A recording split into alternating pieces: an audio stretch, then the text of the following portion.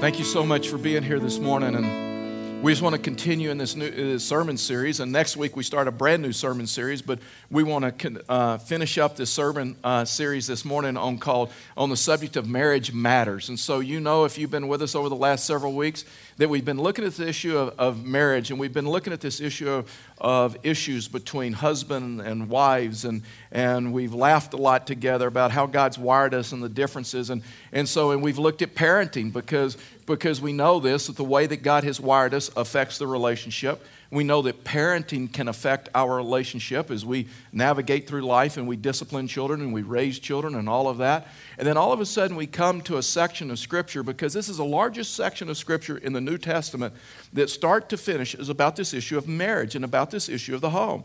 And then all of a sudden we come to this group of Scripture, and Jesus starts, or Apostle Paul starts talking about this issue of your job, and how your job and how your profession or how your career can affect your family.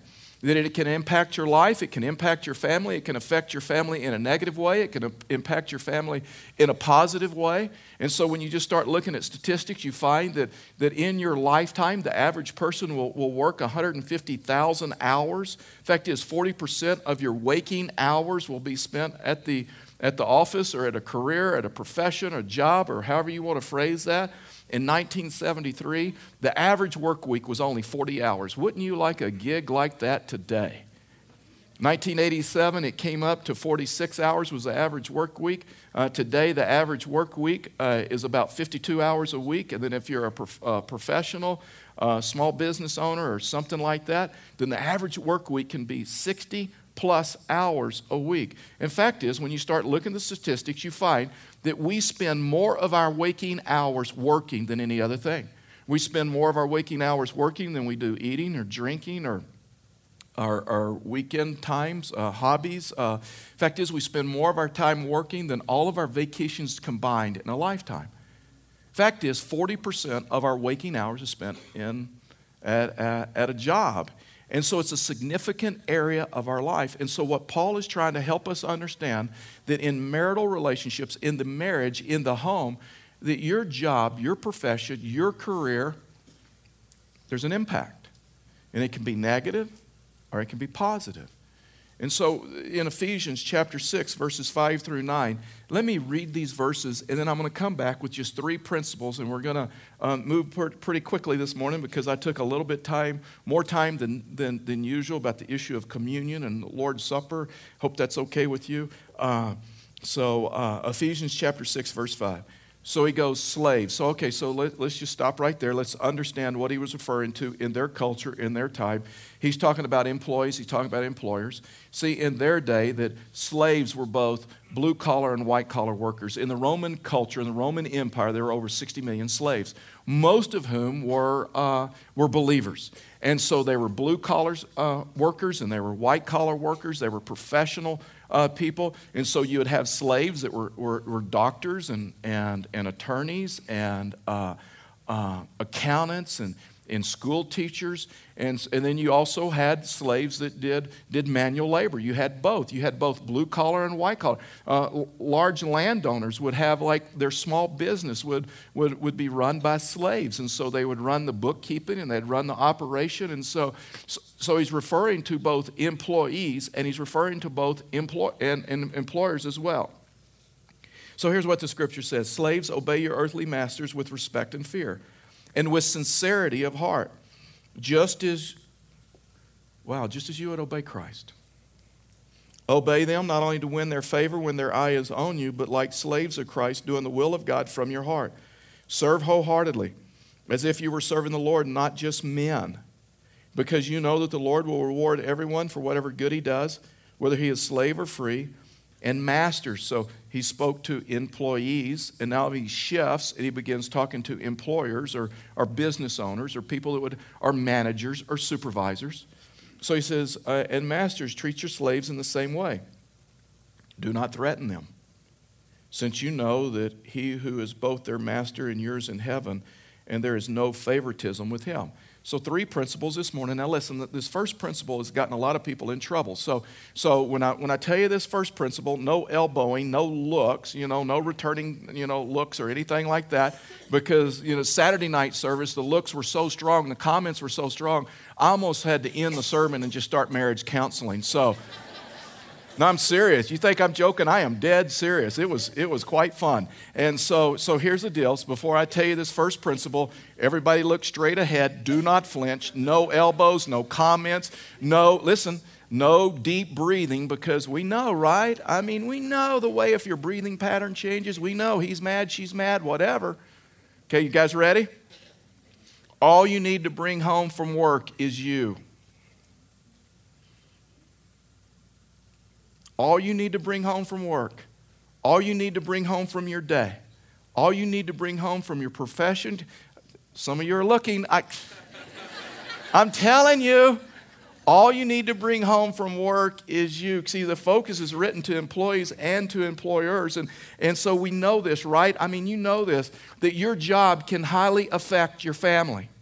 Your job, your profession, your career, the people that you spend your day with and working, because, for a lot of us, some of us, we spend more time during the day, more time of our waking hours during the week, during the work week, than we do with the people that we live with a lot of times. And so you know this, right? That your work life, your profession can affect your family. Positive. And I mean, you know what? If you have some positive conversations during the day and the day goes well, then you know what? That kind of bleeds over to the family, right? But wow, if you have some negative conversations, if you deal with that difficult person, that can negatively affect, or you're dealing with a negative situation, that if you're not careful, that can negatively impact your family, right? That you can walk in the door in such a way that you don't have to announce that to your family that you're angry and you've had a tough day and you better give me a wide berth and all of that other stuff. They just know. Why? Because they can see it on your face. They know you've had a tough day. And it's so convicting to dads, but here a while back there was a survey done with children, and they asked the kids this question. They asked them, if you could change one thing about your family, one thing about your parents, what would it be? The number one question was, the number one answer that the kids answered to that question was this: why does Dad come home from work so angry?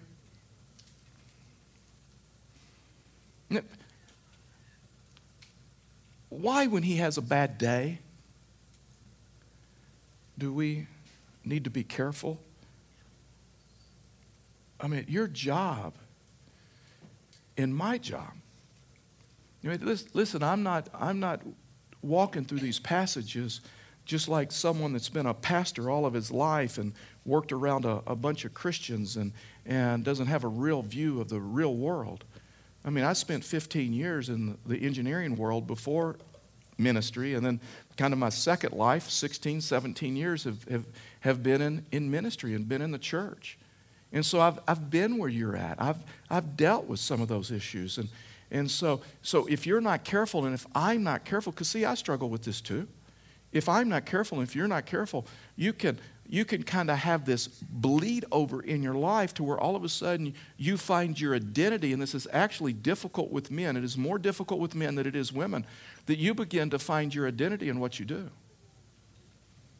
A turning point in my ministry and a turning point in my life is that when I realized, regardless of what people think of me at church,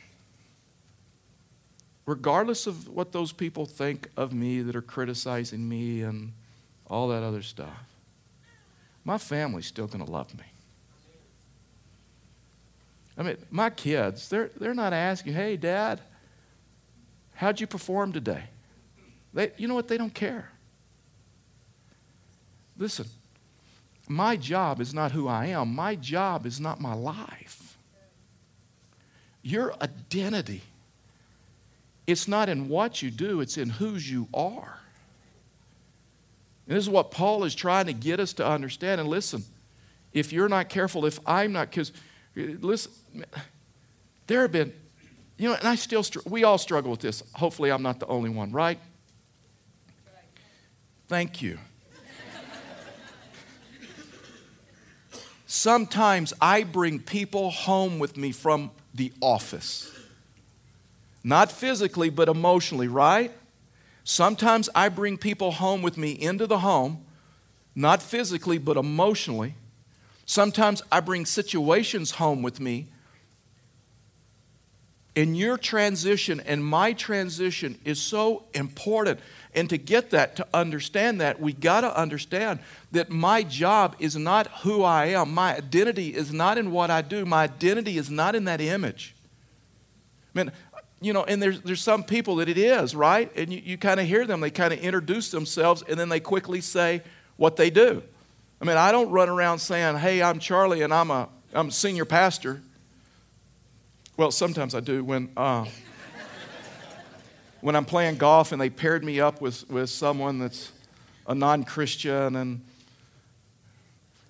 I usually wait till like hole 6 or 7, and they've been cussing and stuff like that, and especially if they're doing well.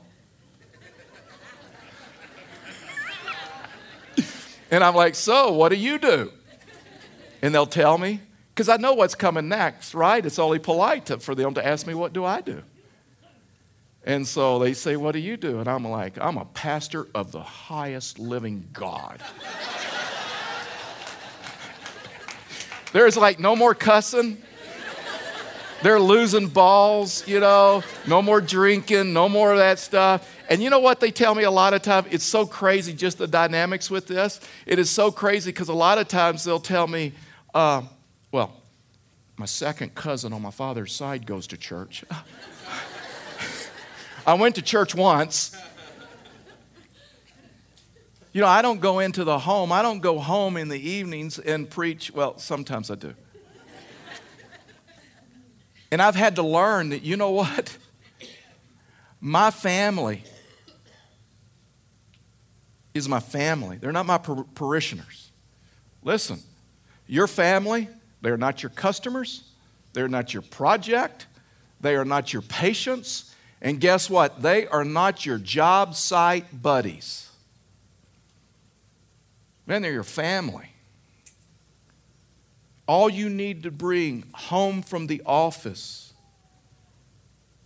is you. And Paul begins to talk about this issue of Christianity and this issue of an attitude of a Christian worker. And, regardless of what happens at the office or during the day, when we understand that, you know what, our family's still going to be there. Our family is going to love us regardless of our press clippings. Regardless, because our identity cannot be found in our job. It is found in Christ. This is just for free. And when I say that, I mean that maybe this is just for this service. But see, God broke me of this. When I'd been in engineering for 15, 16 years, and we said yes to Pueblo, and we came to Pueblo, and I could no longer afford the things that we once were able to afford for my family. And you men get this, right? I mean, that's just how we're wired. And I realized that my identity was in more of what I did than whose I was at that time. And I still remember when our daughter Brittany wanted to go back one more time to Houston, Texas, and see my parents, her grandparents, and tell them goodbye one more time. And we couldn't afford to send her. Man, I remember those days. It was like depression. Because my identity was wrapped up in what I could provide for my family and how I could perform for my family. We had some friends that had called and said they really wanted to come see us because when you live in Texas and you move to Colorado, you get friends you didn't even know you had. Right? I mean, like everybody wanted to come see us. Anyway.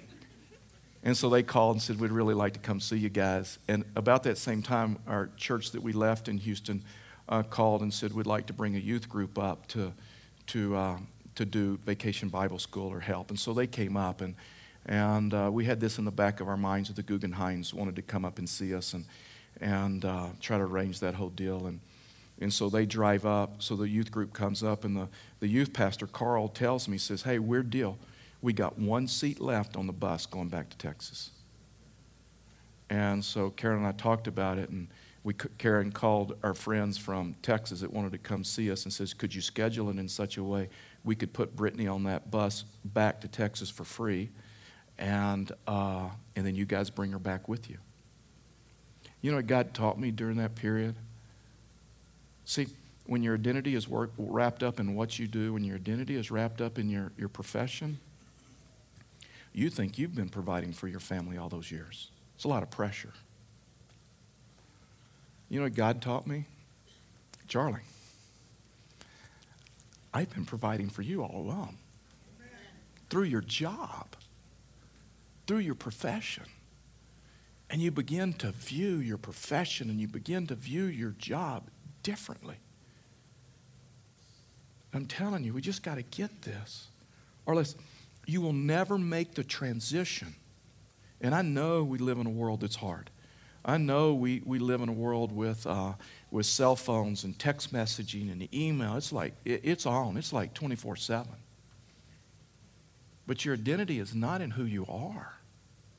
But a number of years back, I had the opportunity to raft through the Grand Canyon, and man, it was just an unbelievable experience. It was just like survival, and so that was 10 days, and we're like in these rubber rafts, and there was 2 rafts and 15 people on each raft, and we had some river guides and all of that stuff, and we'd raft the whole day, and then we'd just throw our sleeping bags out on the bank of the river and sleep, and then get up and do it all over again. And you know, on day 1, we had a guy that broke his leg, and so that was pretty interesting. And he had to stay with us the rest of the trip because once you're in, you're in. I mean, there's no getting out.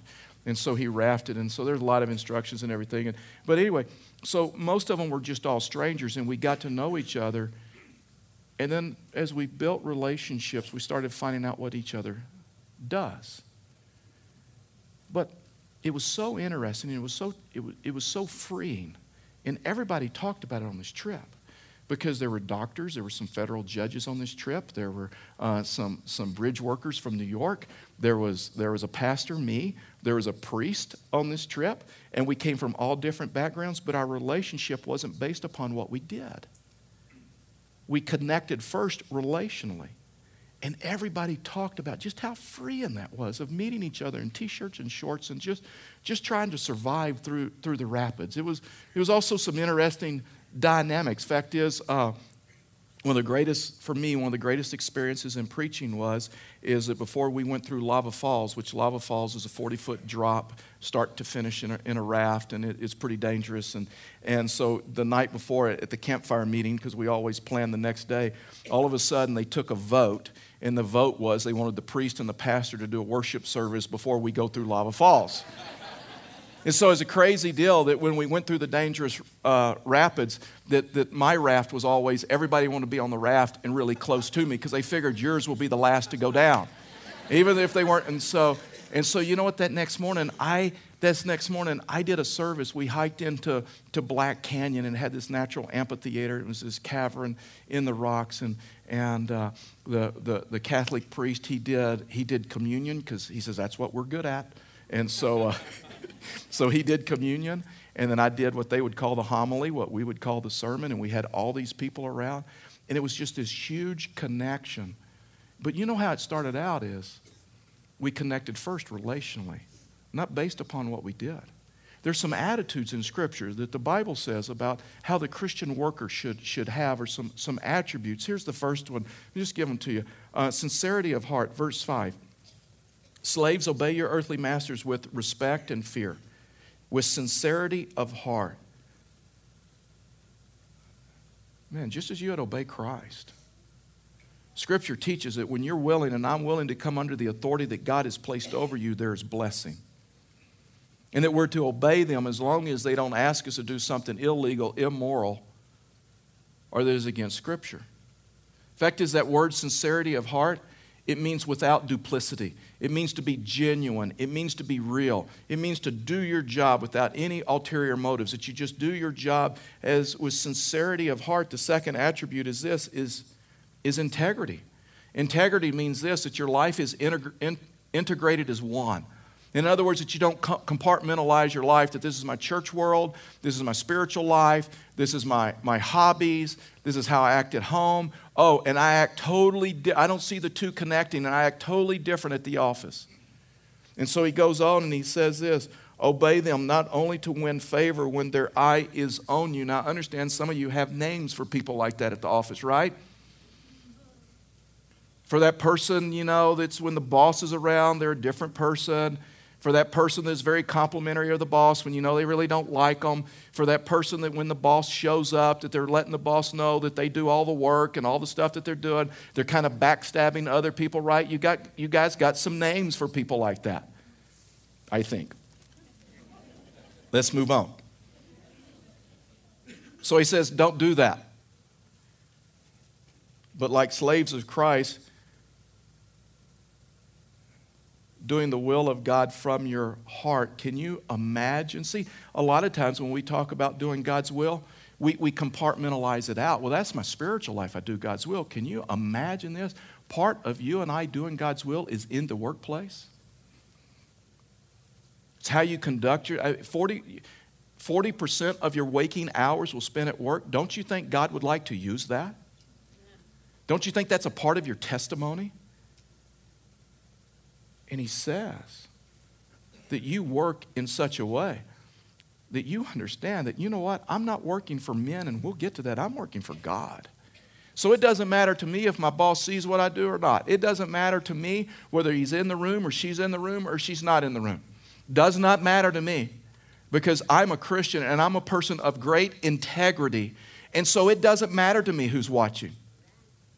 What matters to me is I get this, I understand this, that guess what? I'm a follower of Christ, and I am working for Him. How about this? Another attribute is thoroughness. Serve wholeheartedly as if you were serving the Lord, not men, because you know that the Lord will reward. The Lord rewards. Do you realize the Lord will reward for your effort at work? The Lord is the one that rewards. Man, I'm telling you, we got to get this. We got to understand this. Ultimately, you are not providing for your family. Guess what? Ultimately, your job is not providing for your family. That's a superficial view of your career or of your profession. I mean, Scripture says this, that God gave you the ability to make wealth. God gave you the ability. In other words, there's no such thing as a self-made man and a self-made woman. Because here's the danger of that. If you believe and you think you're a self-made man or self-made woman, then you will worship your Creator. That's where pride comes from. That's where all this other stuff comes from. Because you know that the Lord will reward everyone for whatever good he does, whether he is slave or whether he is free. In other words, you work with thoroughness. You work with integrity. The other one is joy because you know, verse 8, that the Lord will reward again everyone for whatever good he does, whether he is slave or free. What Scripture says is there should be no separation. There should be no compartmentalization of our life. It should all be integrated into one. And we should understand that, you know what? God wants to use us in our career and our profession, whether it's in the home of raising kids and running a household, whether it's as an accountant or an attorney or a doctor or a nurse or a plumber or electrician. Man, I'm telling you, the greatest workers should be believers.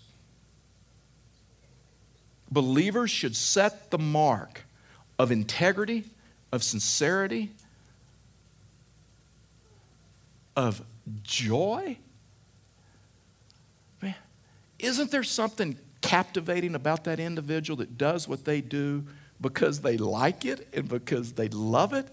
And you may not even like that career. You may not even like that profession, but because they have so much joy and passion about it, it makes it attractive to you.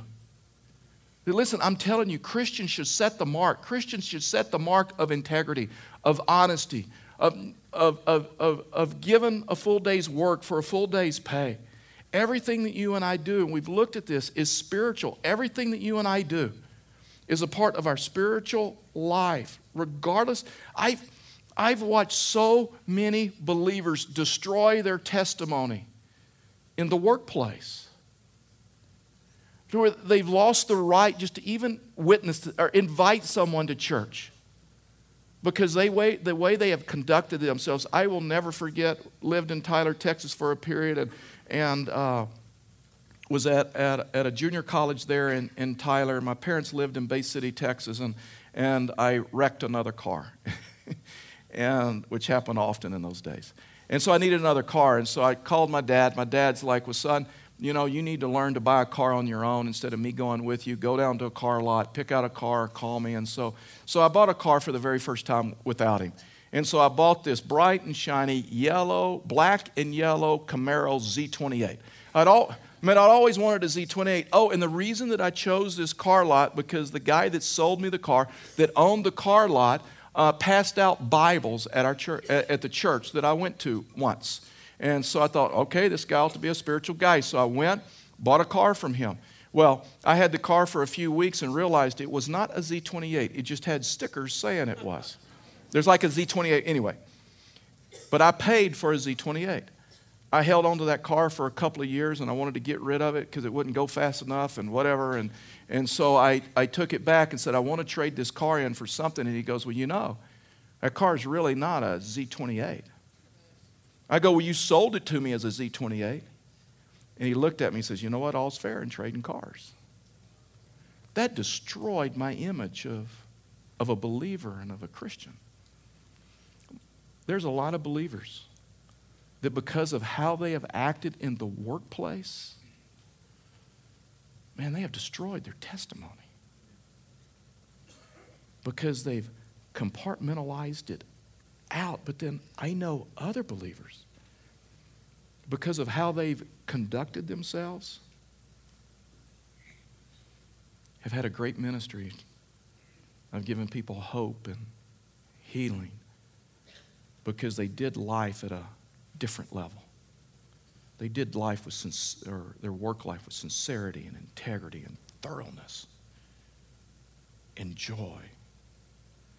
In other words, they appreciated their job because they understood it was God providing for them and providing for their family. Scripture talks about there's different motivations that you and I can have for a job. You can have an external motivation for a job. An external motivation is this, that an individual works for a paycheck, for a bonus, for the vacation, for the person works for some things that are external that is tied to a paycheck or the benefits for a better house, better car, better vacation, whatever. But it's external. In other words, they're motivated by that, but it won't last. So you can have an external motivation. You can have an internal motivation. And the internal motivation would be this. You work because of what it does for you emotionally. Whether you find your purpose in that, whether it gives you fulfillment, whether it gives you joy. And so you can either work for an external, internal, but you know what Paul says in Ephesians chapter 6? Paul says, you know how you should work? You should work with an eternal motivation. See, an eternal motivation, an eternal perspective will get you through crisis, will get you to understand that you are not what you do, and you are not that. Your identity is in Christ, and you lead totally different, and you live totally different. Colossians 3:23 says this, whatever you do, work at it with all your heart. As working for who? As working for the Lord.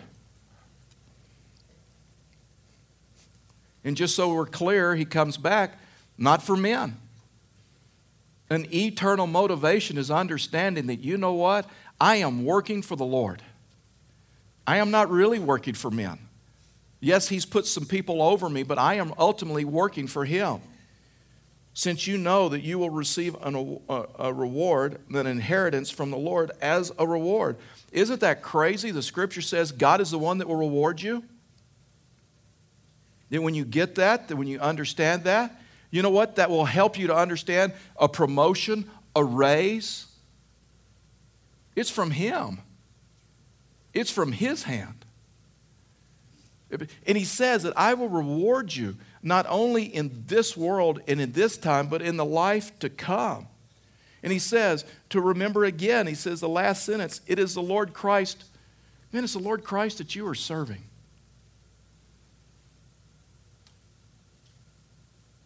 That ultimately, man, I've watched people that are in difficult situations and in difficult circumstances, and they continued to serve in their job with integrity and with sincerity and wholeheartedly and joy. And I've watched God after a season elevate them and promote them and bless them. Jesus said this.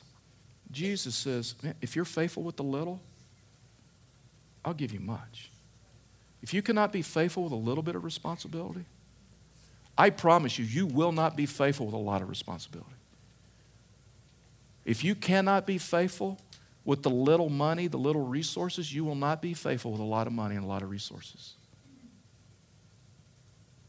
Second thing is this, and we're going to move really quickly through these. For some reason, I just felt like sitting there this morning. Second principle was this: every worker needs a bonus plan. Because you know that the Lord will reward everyone for whatever good he does, whether he is slave or free. In other words, nothing is overlooked by God. And the Bible teaches that God is the one that will ultimately reward. And so the wise employer, the wise supervisors, the wise leaders in an organization, they truly appreciate those that work for them way more, way deeper than a paycheck. Yes, because see, a paycheck is this. A paycheck is rewarding someone for their performance. It's rewarding someone, and they should be paid well. And it's rewarding someone for the quality of their work or the product that they're delivering. But deep appreciation is this: when you deeply appreciate them. Instead of always finding something that they're doing wrong and criticize them over that, but you learn to compliment them, and you learn to encourage them, and you learn to treat them differently than other people, because encouragement is so very important in our life. And I'm telling you, there is something different about the individual that gets that and understands that our encouragement needs to go way deeper than a paycheck. But it's to compliment them and to encourage them. The last thing is this, that every boss has a boss. I mean, sometimes I think we forget that. But it's just so crazy. Verse 9 turns to masters or business owners or supervisors or managers. And he said, and masters, treat your slaves in the same way. Do not threaten them. I mean, in our culture now, we don't beat people with whips, right? But boy, I know people that beat those that work for them with their mouth. And they devalue them and they degrade them. And they threaten them. You know what he's saying? Don't do that. Since you know that he is both their master and yours in heaven, and there's no favoritism with him. In other words, you know what he's saying? Everyone's accountable to God. Everyone has a boss. Everyone will give an account. You'll give an account for the way that you worked with integrity and sincerity and joy and thoroughness and all of that other stuff, and you didn't become bitter at the organization and bitter at the management and bitter at your company and all of that other stuff. And those that lead you, those that are over you, those that supervise you, the Scripture says that they'll be held accountable. But there's something about tough seasons in the workplace that are a learning experience to us of how to love those that are unlovable, how to love those that are difficult. And sometimes God uses those people to knock some things off in our life as we mature. You know what Paul is saying? Your profession, your career is a part of your spiritual life. It's bigger than just earning a paycheck, buying a house, and buying some cars, providing for retirement. Ultimately, it's about the spiritual destiny of men and women that you come in contact with. Would you bow your heads with me and close your eyes? Let me ask you this morning, what is God saying to you as a result of this message? deeper than that, how are you going to respond? How does God want you? Not how do I want you to respond, not how does your husband or your wife want you to respond, your kids. How does God want you to respond as a result of this message? You need to learn what it means to just let it go. And the only thing that you bring home in the evenings is you. You just need to maybe realize this morning that God is the one that has provided for you. It's a spiritual act of worship, the way that we go through our day. How does God want you to respond? Because His Word demands a response. Maybe you need to forgive some people. Maybe you need to forgive a supervisor, an organization that you feel has treated you so wrong. And remember, one day they'll give an account because every boss has a boss.